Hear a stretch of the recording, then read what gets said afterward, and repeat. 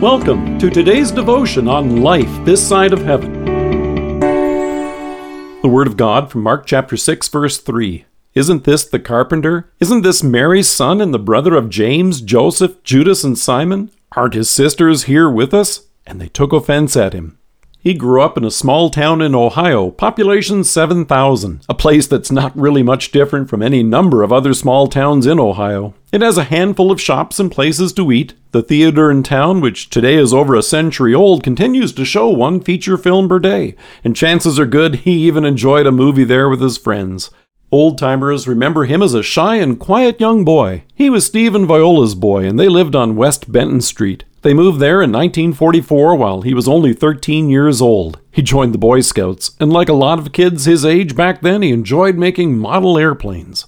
Can you guess who it is? I'm sure with the information I've given so far, it sounds like just about any other young boy growing up in Middle America. It's actually Neil Armstrong, the first man to set foot on the moon. In September 1969, when the now famous astronaut returned from leaving footprints on the lunar surface, the town had a huge homecoming celebration. Over 80,000 supporters lined the streets of the tiny town to greet him.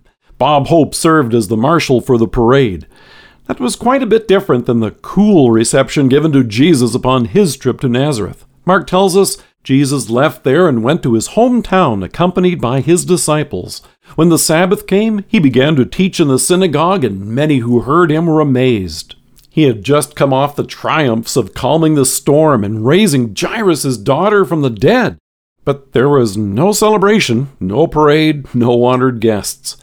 2 years ago, Wapakoneta, Ohio celebrated the 50th anniversary of this achievement by their native son. And the Associated Press interviewed town resident David Tangeman, who was 12 years old when that took place, and now serves as the transportation director for the local schools. He says, "It was just so unbelievable that somebody from this little town could accomplish something like that."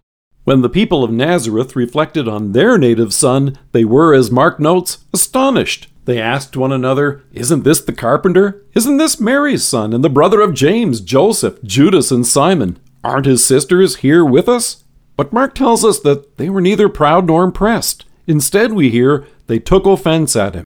When the Son of Man came down from heaven and was incarnate, he took on our flesh and blood. In Hebrews, we're reminded, both the one who makes men holy and those who are made holy are of the same family, so Jesus is not ashamed to call them brothers. And as a result, you and I can't help but marvel that our Savior is one of us. At the same time, Jesus is also true God, begotten of the Father from all eternity, and by his perfect life and sacrifice for us on the cross, he has accomplished something truly extraordinary. He has atoned for our sins and conquered death, and through faith he has brought to us forgiveness and eternal life.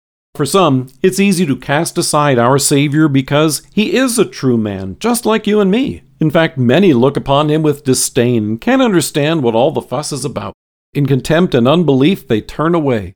But it's precisely because God became one of us that you and I can celebrate our salvation this day. Jesus became one of us to step in our place under the law and fulfill it for us, and in order to suffer and die for our guilt. That's why, along with our fellow believers and all the company of heaven, we laud and magnify his holy name.